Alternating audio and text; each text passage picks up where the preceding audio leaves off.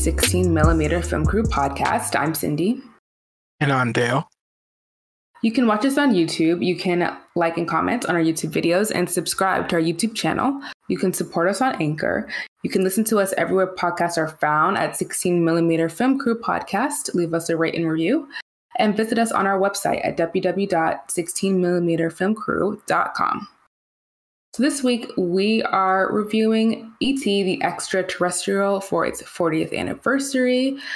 Here is your synopsis, if you haven't seen it. After a gentle alien becomes stranded on Earth, the being is discovered and befriended by a young boy named Elliot. Bringing the extraterrestrial into his suburban California house, Elliot introduces E.T. as the alien is dubbed to his brother and little sister, Gertie. And the children decide to keep its existence a secret.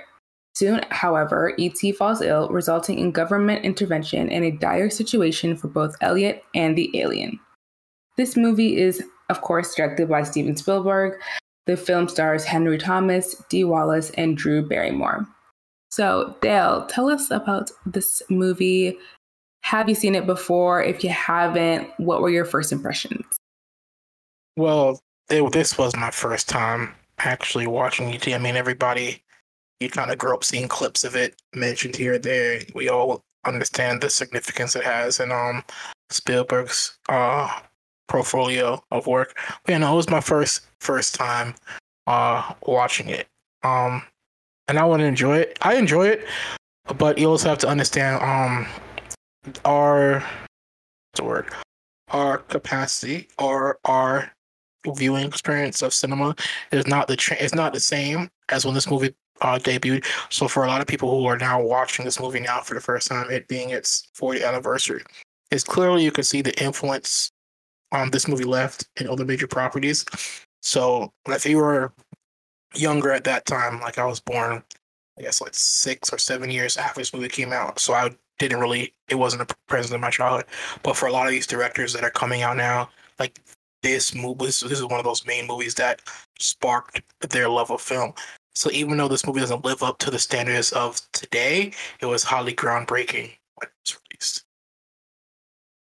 Yeah, I would say it's incredibly groundbreaking. Like what they were able to do, like with the animatronics and also just with like the effects and stuff, like the fact that it was 82 or 81 when they filmed it is really kind of remarkable, and kind of how quickly it all came together. The fact they were able to pull this off and that it was like the biggest blockbuster since Star Wars. And then like the only thing that kind of, I guess, outdid it was another one of Steven Spielberg's own movies, Jurassic Park, which is kind of iconic. Again, we've already had our Steven Spielberg episode. You can check that out where we just like, he is the GOAT. But yeah, it was so good. Like, I just feel like it gives me like the wonder and like fantasy and fun, but also like that really heart-wrenching kind of characters and performances that like Stranger Things gives me.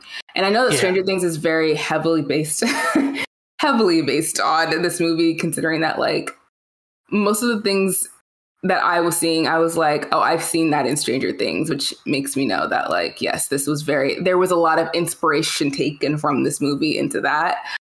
But just like the wonder and the fun of like just being a kid and having that nostalgia, but it at the time, because that's the time it was made, it wasn't nostalgia, I guess, for the people making it. But I guess it was to a certain degree for Steven Spielberg, because he based it on his imaginary friend that he had when he was a kid.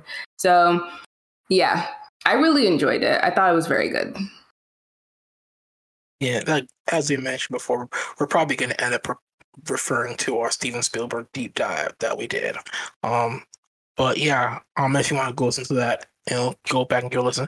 But yeah, it's obvious, like as we mentioned then, like he was heavily influenced on the stuff he grew up with. His like E.T. was like there him and Lucas, watching Flash Gordon, all those campy, what you would call campy serials as children really influenced the projects and stuff, because they basically said, I want to create what I grew up watching, which now directors nowadays are copying Steven Spielberg, and so they want to recreate stuff they grew up watching. So it's amazing how this industry a lot of times goes full circle, everybody feeding into each other, and it's like almost a perpetually moving device.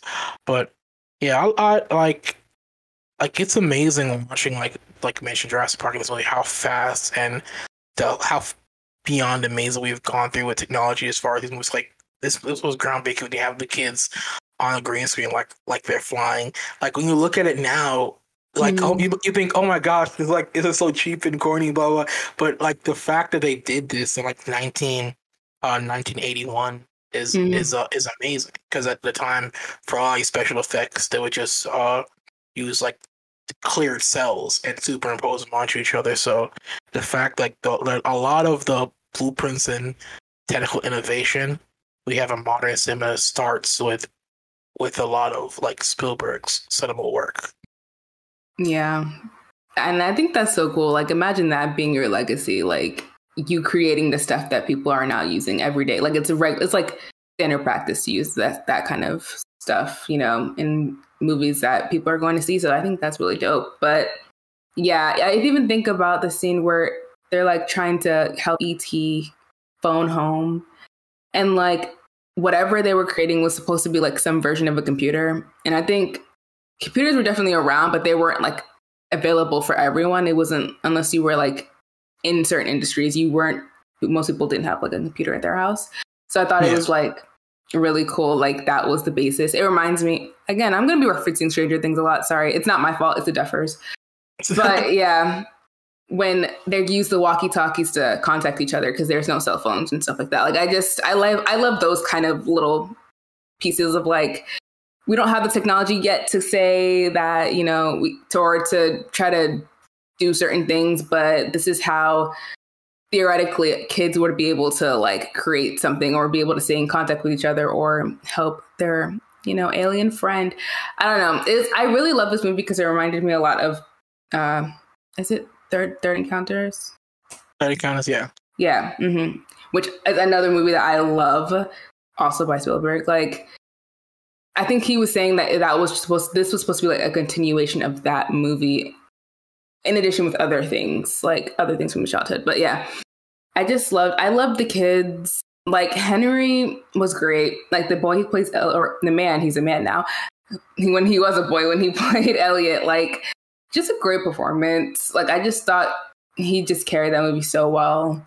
And then Drew Barrymore, just like an actual icon. But also the man who plays Michael, who is the older brother, I really loved his role. And I could just see the Duffers taking so much inspiration from these certain characters where you have Mike, who is the leader. And then you have the little sister who I would say is like Erica, but like just like not as sassy as Erica, but like chilled and more involved.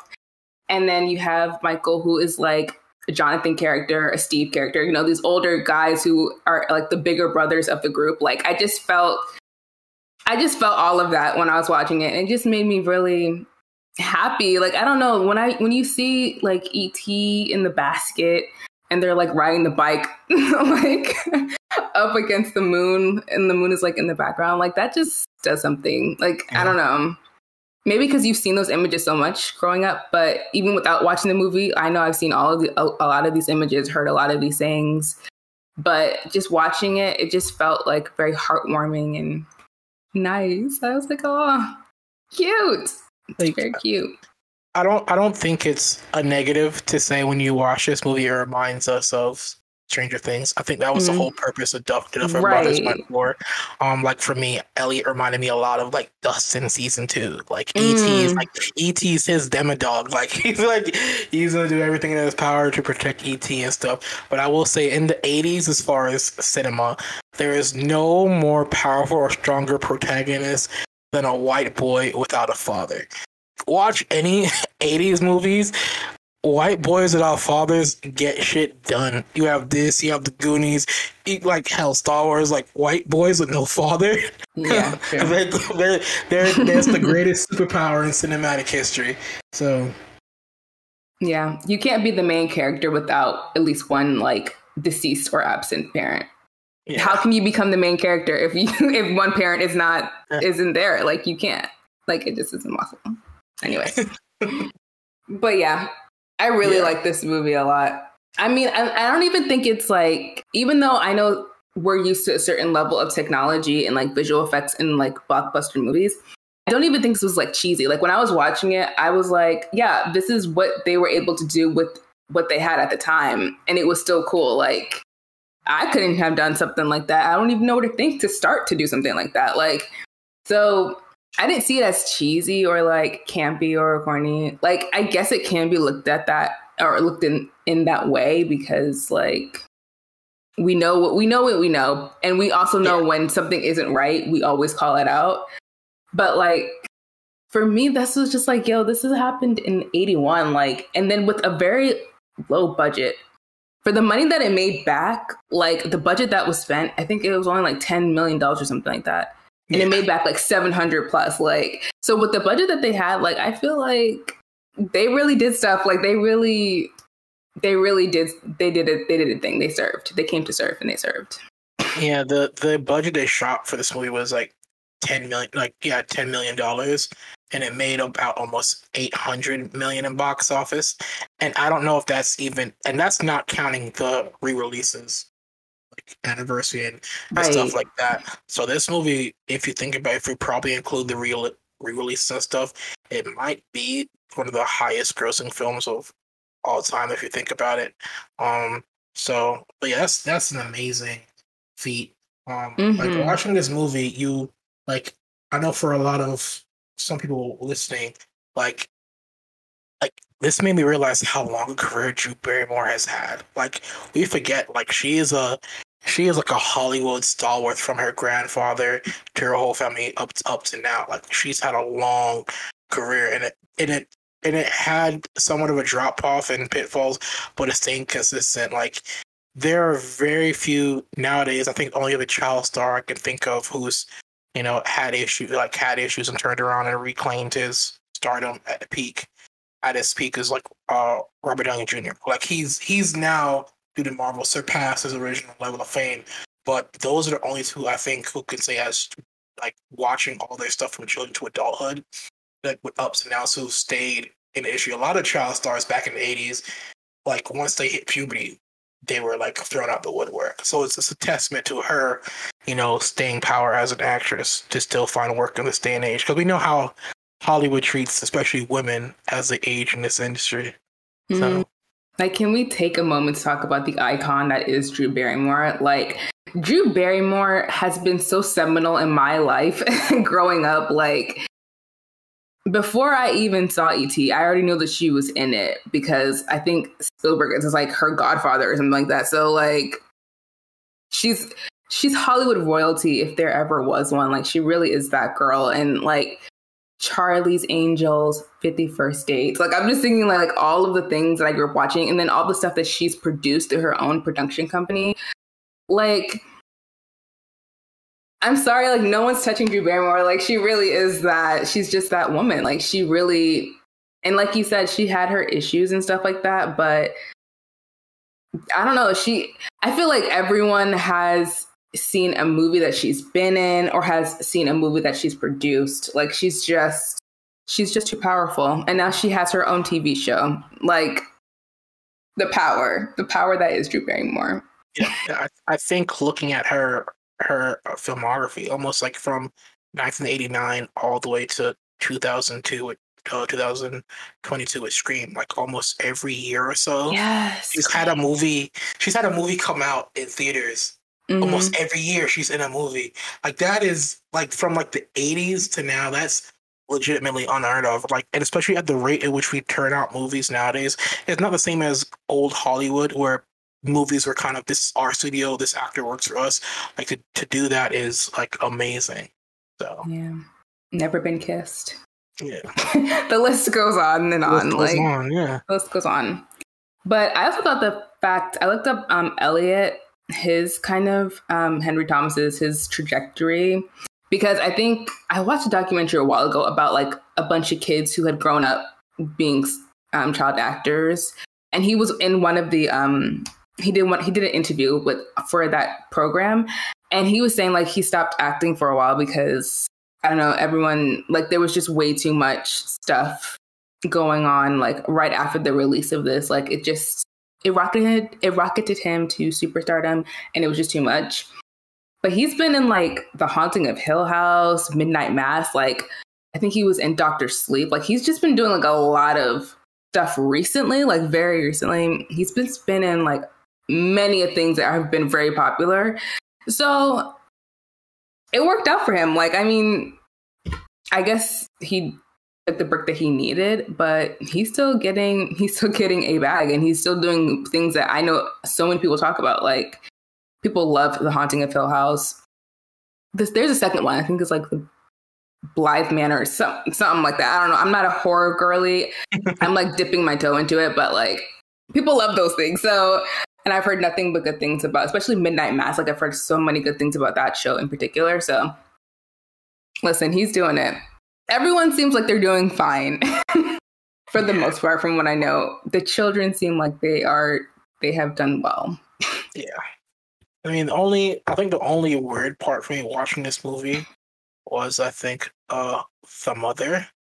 Like, like I felt, especially the scene that got me, like, that kind of like pulled me out of the movie and my enjoyment of watching it, was where she's talking to the police after Elliot's gone missing overnight, and he's just there behind her, the fridge, the whole time. She closes the fridge, and her peripherals don't pick up he's there. Her siblings who look at her see him, and then she sees him look, and then she goes, "Oh, Elliot." I was like, baby, come on. You could have, give me a little bit more. But that her character is like, I'm like, first of all, E.T. was like walking around in her kitchen, and she did not catch him. And I'm like, you don't have peripheral vision. Like, you can see out of the side of your, like, this side of your eye, and you're telling me like you didn't see a little brown thing waddling about. Like, come on, what is going on? I was like, why don't y'all know where your children are at? Like, these kids were just leaving. And I'm like, is this what it was like to grow up in the 80s, where you just walk out of your house and like not come home for a night, and your parents would only just be mildly irritated? Like, is that what that looked like? I don't know, because there's like the whole, I was like a latchkey kid to a degree. Parents come home, they're at work, you're home first, go into your room, whatever. But, and I know it's a thing, but to this level of her obliviousness, I was like, that's really weird. She's there like Halloween. It's dark and candles, and she decides to go out. Like, from the moment, like, if my parents did the Halloween thing, and the moment I come back and my sister come back and one of us don't come back, it's a wrap. Like, she stood there like I was like, come on, like, yeah. So very interesting. Yeah. Parents in these 80s movies are, when it comes to kids, are really absentee. At least, Stranger Things kind of makes it so at least all the parents know all their kids are in a friend group, so you can assume if something's weird, they're staying at the night at this person's house. But in these movies, for the most part, like, the kids don't really have friends unless it's the Goonies. So Elliot's gone to like God knows when, and she waits until like the dead of night to finally call the cops or do something. So yeah, exactly. I was like, okay, mother, something's going on here. Like, I know you just got divorced, but like, someone needs to be watching these kids, because not you leaving your like small child alone at home to go to the principal's office. I was like, I don't think you're allowed to do that. But then I was like, you know what? It's the 80s. Maybe they had different rules. And it wasn't even that. Like, it's not even that. It's like the brothers sent Drew Barrymore on a mission by herself. Right. Like, how old is she supposed to be in this movie? She rides off the bike by herself, and she's there kicking rocks by herself. I'm like, what? Who? What? Like, how? Like, how does this happen? Like, I could understand, like, you go out with Drew, and then you double back with enough and then get E.T. But just to, like, hey, you're going to leave before us, and you're just going to ride your bike to this location and pretend. I was like, what? Who? What? It's also weird, because knowing the evolution of Michael in the short time that we see him. Like, he's the bully big brother. But then when E.T. comes in, he turns to a protector. Mm-hmm. And tries to at least care for them away. And to the point where he goes off in the forest, searching like a whole day, getting chased by like secret agents to rescue E.T. The fact is that, hey, my little sister, just go ride your bike by yourself and wait for us. I was like, what? That was one of the funniest scenes to me when Elliot's like, E.T.'s gone. Like, I don't know where he is. We need to find him. The way that the older brother yeeted out of that house, jumped on that bike, and was just like, zoom, like went straight to go look for him, had me rolling. I was like, you weren't wasting any time. Like, you were very quick with that. Like, that made me laugh. Yeah. There were many scenes where I just busted out laughing. Like, when the government people come to their house, like when the NASA person showed up at their door, I said, am I in a dream? Yeah. What is this? Rolling. This movie was unintentionally funny, like in certain scenes. Like, I don't think they meant for it to be funny in those places, but the way I was rolling. Well, I think that's due, because like this was supposed to be a lot more darker, like we mentioned, Right. Close Encounters of the Third Kind. This was supposed to be a pseudo sequel, but much more serious, where the family is terrorized by a group of aliens, and it was too dark. So they kind of combined it and kind of made it more lighthearted. So I think that's why those elements in certain scenes are still there, but then you have, all those other scenes that they kind of tried to change it and make it a bit lighthearted in a way where they, so I think that's why. So yeah. I don't know what I called that movie before. It's Close Encounters of the Third Kind. There is another movie that has a similar title. Yeah. I got confused. Yes, that's the movie that I was referencing and I love. Yeah. Don't roast me. Okay. So yeah, I think that's great. Obviously, in terms of like the legacy of it, it has a very strong legacy.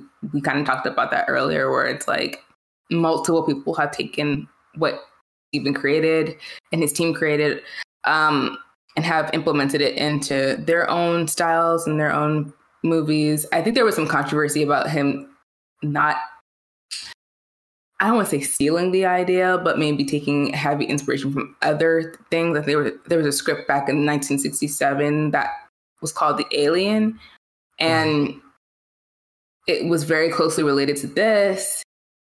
And apparently Martin Scorsese got into the drama and said it was like, yeah, the script isn't authentic or whatever. I mean, I don't know. But if that happened, that's not good. But I will say that maybe it's just like poetic justice, because so many people have like heavily taken from E.T. and implemented in their own stuff recently. So whatever. I mean, are there any original ideas? Anyways. Well, I don't even think it's that. I think though, like, remember at the time, this is 1980s. So in the early 1980s, if you think about it, there are a plethora of horror movies that kind of are in the same vein. You have your Halloween, you have your Freddy Krueger, you have all those movies around the same vein. Then you have a lot of these comedic or drama kind of alien movies. You have E.T., you have, of course, mentioned Close Encounters of the Third Kind. You have Cocoon, like from 80 to like almost 89.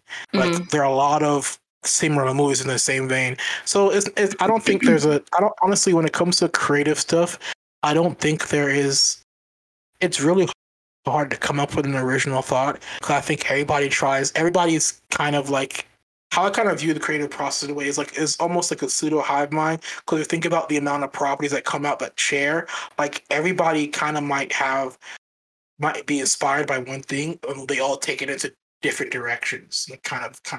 But there'll be certain similarities, like, oh, like me and you are making an alien movie. Like I might take it this way, he might take it another way, but because we're inspired around the same source material, there are going to be some commonalities to it, that kind of thing. So yeah. That is true. That is very true.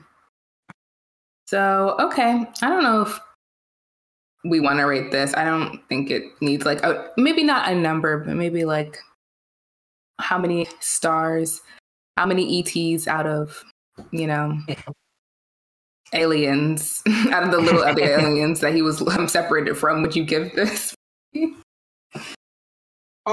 Yeah, I don't think, as you said, you kind of can't rate the movie, but I do think if you're a fan of cinema and you see and you're inspired, like just like Duffer Brothers. If you like watching stuff from Duffer Brothers, you like watching stuff from I don't know, Peter Jackson. You like watching stuff from any kind of modern artist right now who's directing or writing or anything. Like, as a fan of their work, you should have to go back and watch Steven Spielberg's work. And this is one of those movies I think everybody should watch at least once. Yeah, I agree. I'm glad I watched it because, you have this list of movies where people talk about it all the time. And then, like, if you haven't seen it, it's like weird. Yeah. So I'm happy that I watched it so I can be like, yeah, I know exactly where that reference is from, actually, because I watched the movie. Yes, what do you say? No, I'm saying it's not like we're talking about, oh, you have to go watch all these classic French New Wave, Truffaut. We're not talking about, those deep cinematic cuts. You have to go back and watch Hitchcock's entire catalog, Stanley Kubrick. We're not saying that. We're just saying, take time and watch like some of these cinema classics so you get appreciation from where modern cinema gets a lot of its influence from. We're not making like a deep cut director which nobody's ever heard of for like 30 past years. Right. That's true. Yes, I'm giving it 4 out of 5 basket rides through the golden hour sunset. Like, that's what I'm giving it. I love that shot. That shot was so good. 5 BMX bikes in the sky. Yeah, I'm giving it the same. Yes. It's a good nostalgia. I can't even say it's nostalgia trip because I haven't watched it, but it's my first time watching it. But it's good to always look back on films like this and still be entertained. And yeah, we've picked out some inconsistencies and questionable things, but you're gonna deal with every project. So, but yeah. Okay. Moving on to the box office news. It's kind of a slowish weekend. The only major movie to release technically was Bodies, Bodies, Bodies. Every time I hear that title, I think of the scene from Snowfall, where they were the actors going him, her, bodies, bodies, bodies. Anyway, but this is honestly, even though the movie kind of did a soft release the week before to about, I want to say, a small viewing of about, I want to say like 10 or so theaters, really small limited viewing. This was its kind of nationwide release. It went out to about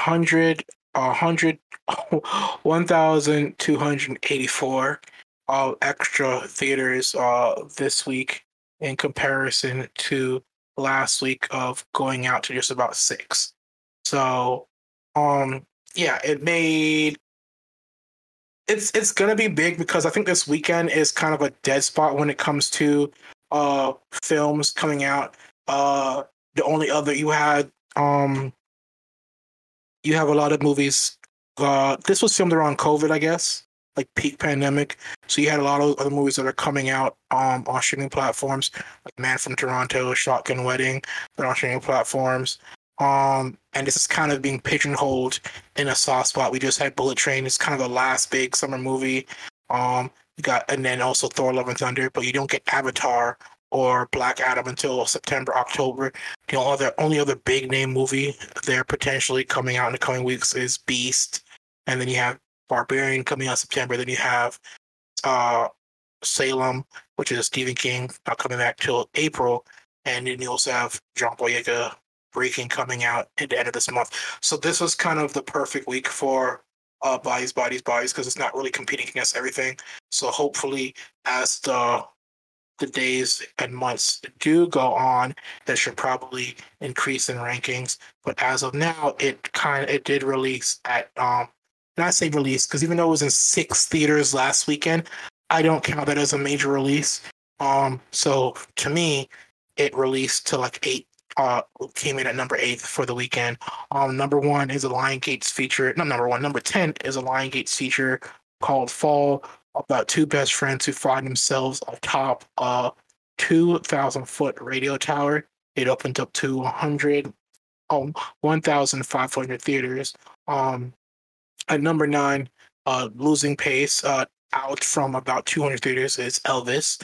Of course, Bodies, which went from 16, from being only in 6 theaters, to now with its nationwide release at number 8. Where the Crawdads Sing at 7. Minions Ride a Groove at 6. Nope goes from 3 to 5. Thor: Love and Thunder holding steady at 4. DC Superbets at 3. Top Gun: Maverick had the biggest jump of any movie for the weekend. Last week was at number 6. This weekend is at number 2. And once again, it's been in theaters for like 12 weeks, so it's past that 2 months window. So any movie that has a staying power beyond 2 months is incredible. And of course, as we spoke about last week, Bullet Train held steady at number 1. Internationally, Thor: Love and Thunder is now gaining steam in a lot of the European countries, except for Austria, where the number one movie there is Nope. Estonia has Nope. South Korea also has Love and Thunder as the number 1 movie. In places like Brazil, Taiwan, Israel, Argentina, and Belgium, Minions Rise of Groot. Beast, which I mentioned earlier, is coming out for us later, but it debuted in Saudi Arabia and the United Emirates.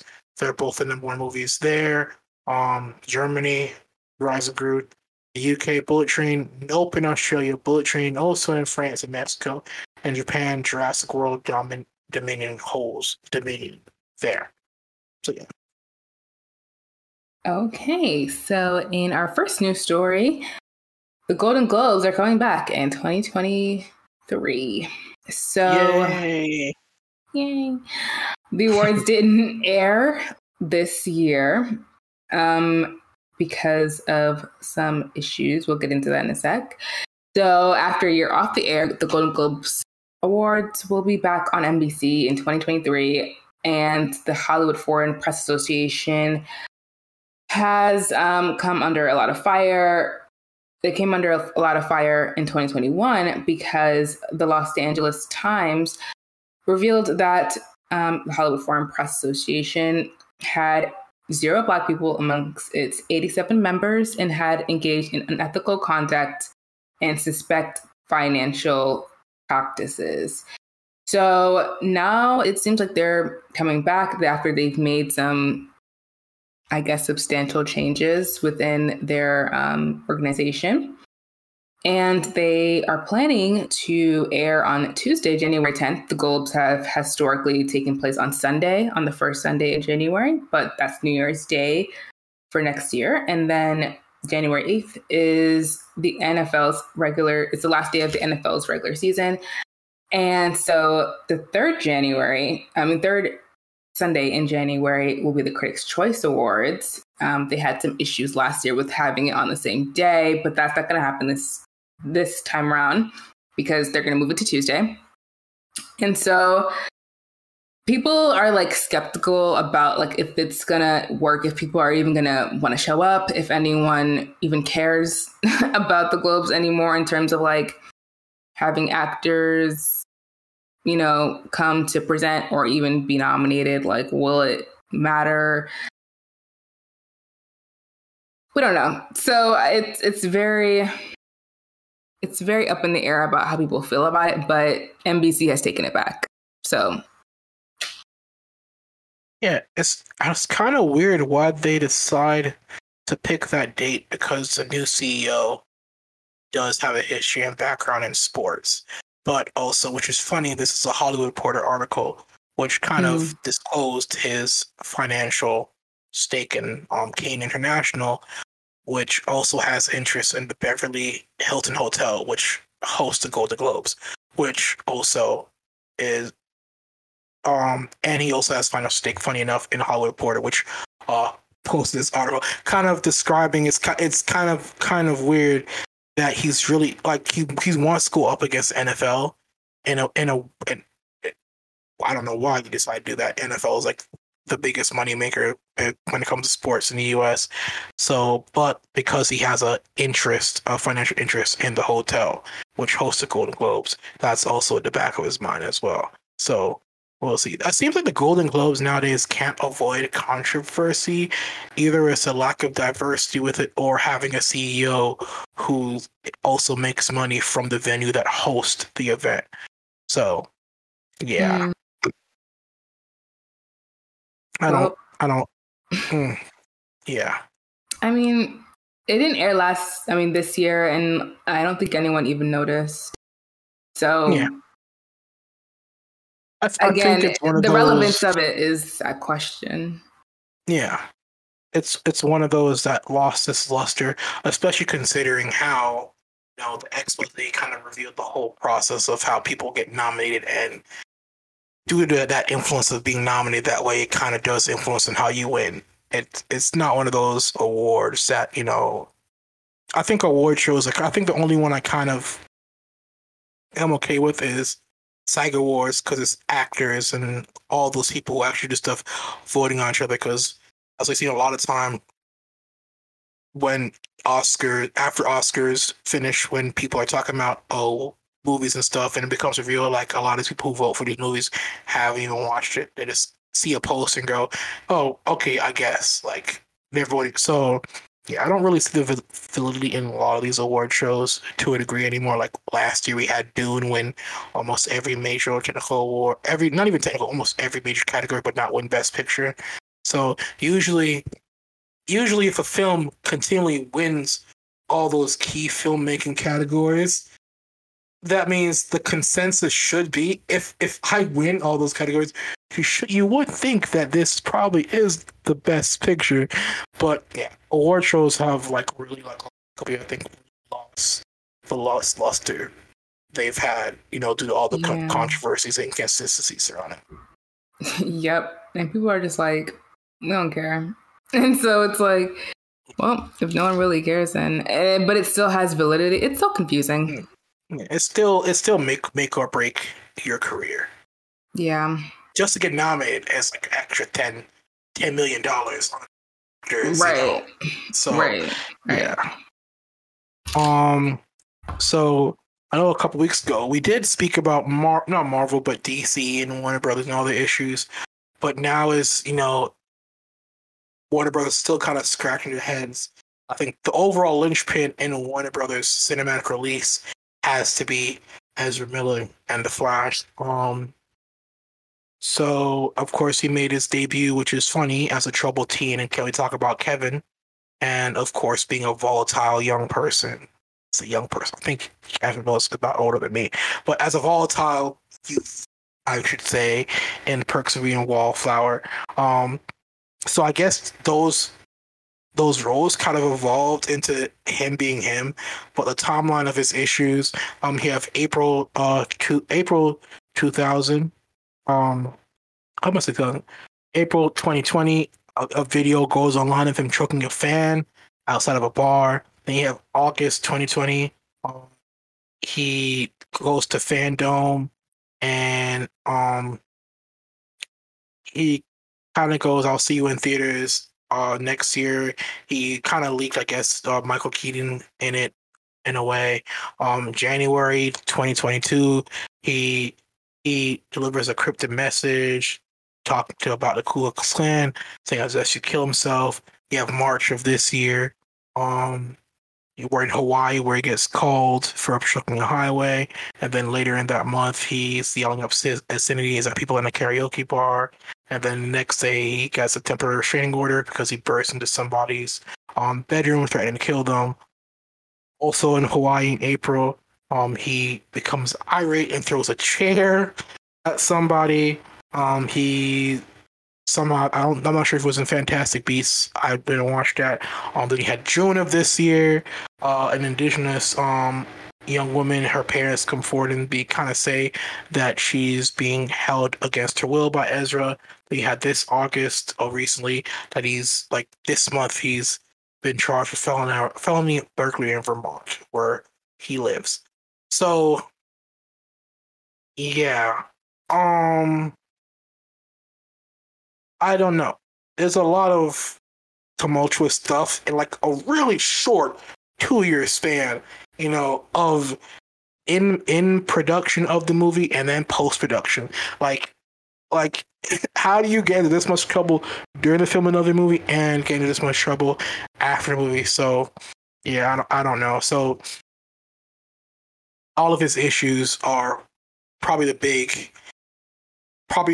have caused a lot of Warner Brothers issues as far as their release schedule due to Ezra's behavior. So yeah, and people are asking people are actually upset about the fact that they canceled the Batgirl movie, but the Flash still seems to be like at least a consideration that the people at Warner Brothers are making. It is a possibility that they could release it and just have him not do any press at all and just release the movie and then see what happens.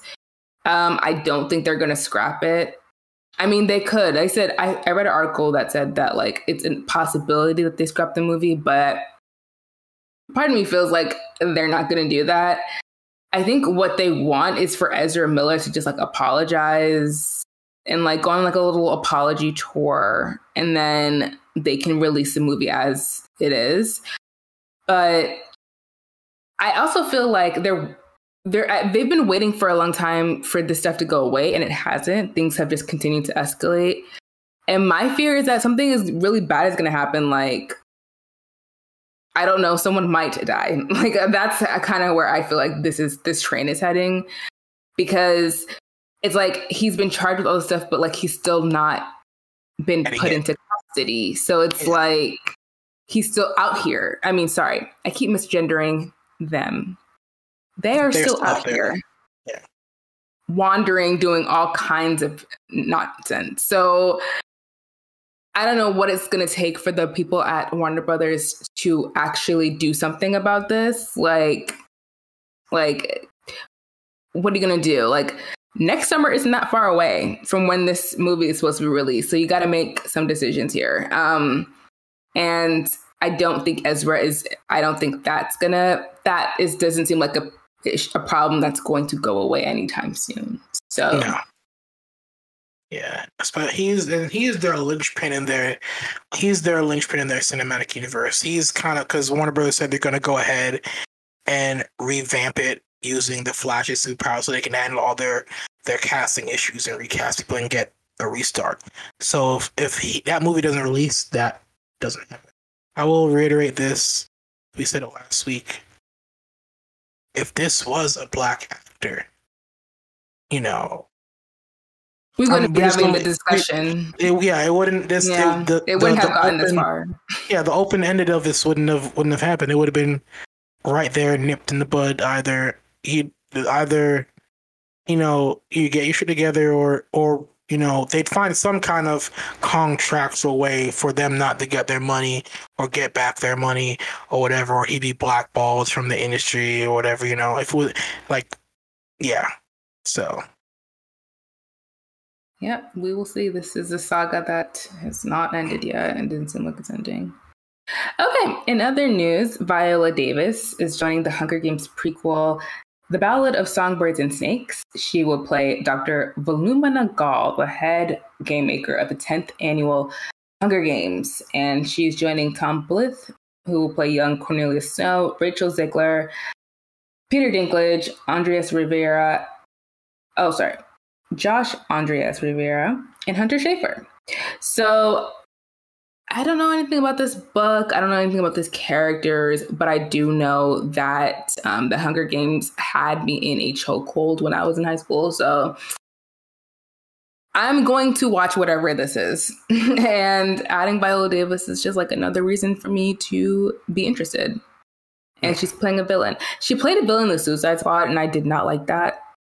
I didn't like the character, and also didn't like the movie. I felt like her talents were wasted there. But yeah, this feels like a better franchise, an established franchise. If you look back at the Hunger Games, there were a lot of amazing actors who played characters in those movies. Julianne Moore, Hoffman. His name. I'm blanking on the first name. Give it to me. Woody Harrelson. Philip Seymour Hoffman. There we go. Philip Seymour Hoffman. Yeah. Whoop, got it.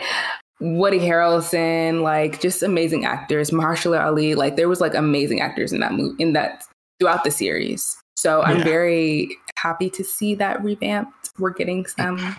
I don't know when it's coming out, when they're starting to shoot it, but I'm on board.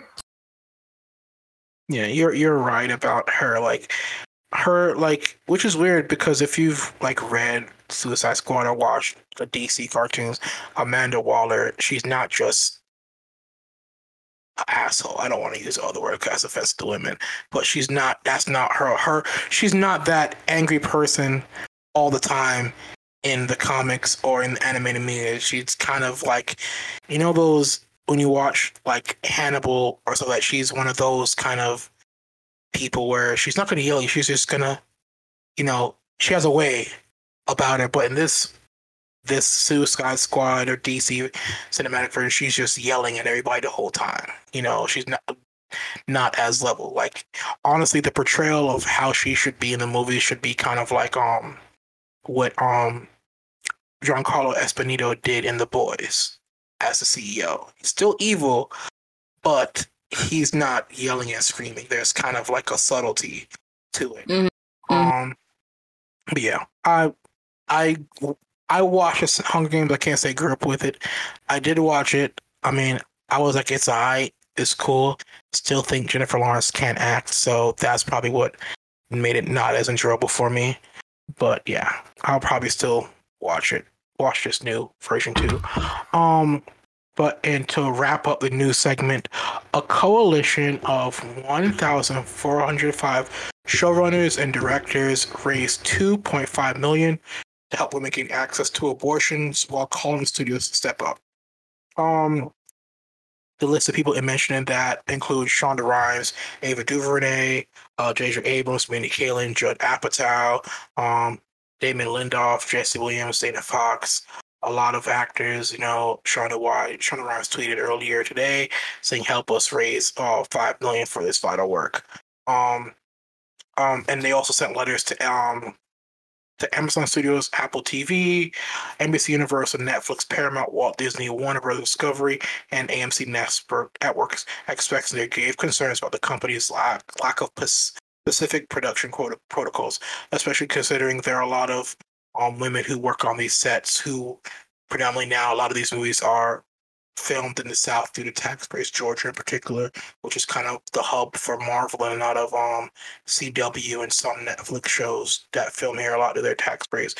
And a lot of these movies do film in states where, abortions are kind of outright banned and stuff like that.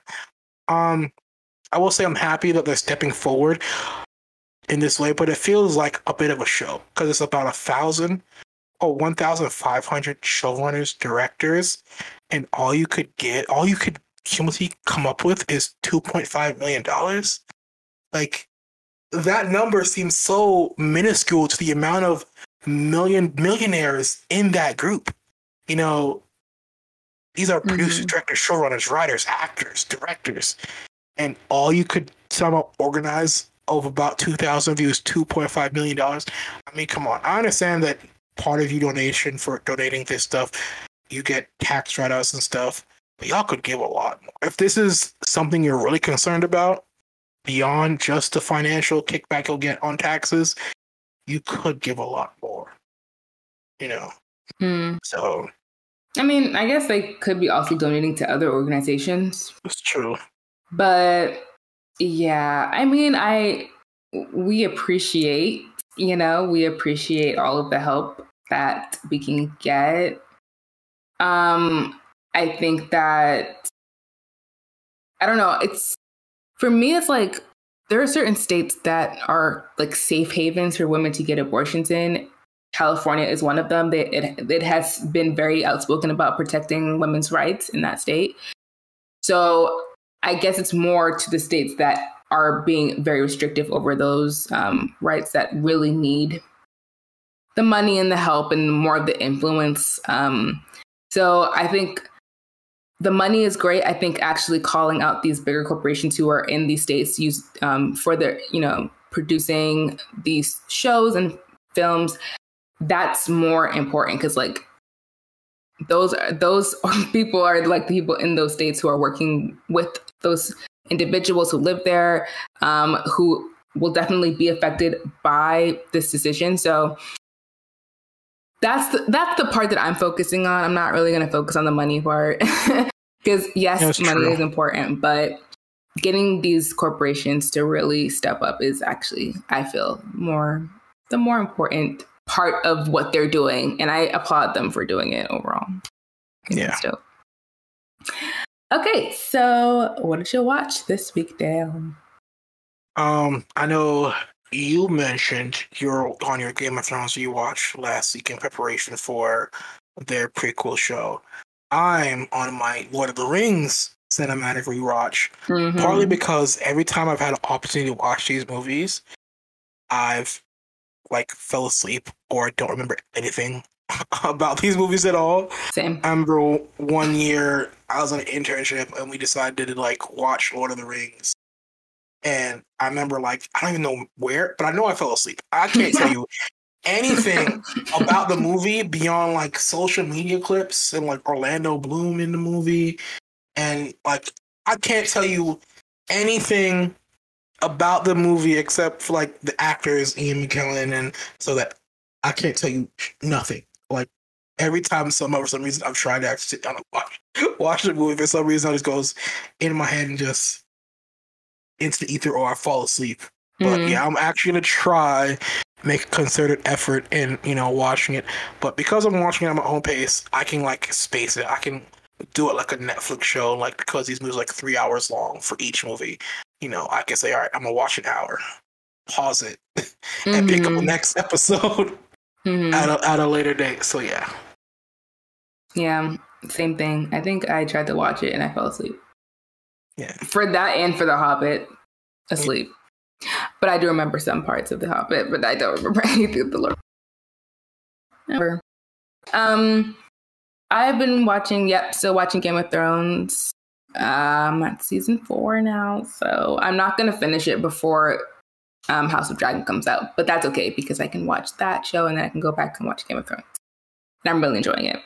But I finished Severance on Apple TV with, it's directed, and I think the showrunner is Ben Stiller, who I know has directed other things before, but I think this is like my favorite thing that I think he's done so far. Adam Scott, the best I've ever seen him act. Like this show is so good. My best friend put me onto it and we've been watching it together. It's just so good. Like the production, the characters, the story, like everything is just so good. The twist, like it's a great show. I understand why it's nominated for like a bunch of Emmys. I get it now. It's awesome. Like when I heard Adam describe it in interviews right before it came out, I was like, what is this? I don't think I'm going to watch it. But like after seeing it, a great show.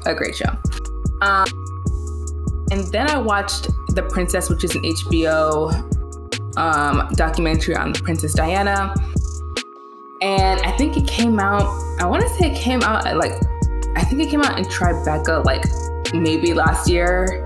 Or it came out at one of these festivals earlier this year or late last year. And I was so excited for it. And it's really just archival footage that tells you her story from like the day she was like announced as Prince Charles' girlfriend to the day she died, and her funeral. And I've seen a bunch of Diana documentaries, but this one was really unique because there weren't people being interviewed for it. Like it wasn't like we'll show you footage and then someone will like explain their thoughts on how this played out.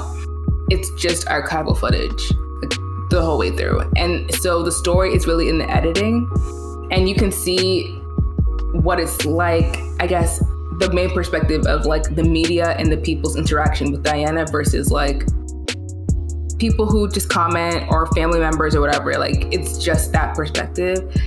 And it was really chilling actually, because when you don't have someone narrating something, basically you are the determiner or the determinant of like how the story plays out and how you feel about it. And I found that very like powerful in just terms of like, they're just going to show you what it is and you have to decide like how you feel about it. And it was very chilling because it was just the way she was treated by the media is super gross, but also you can see that same parallel between what happened with her and what happened with Meghan Markle. Like it's very similar in how like, yeah. So if you watch The Crown, you kind of know, but yeah, it's such an interesting way to look at her story that's been told so many times. I thought it was a really interesting kind of take on it. So watch if you want. It's on HBO Max. So yeah, like I'm there's a David Bowie movie. I'm watching that. Oh, I am in that theater.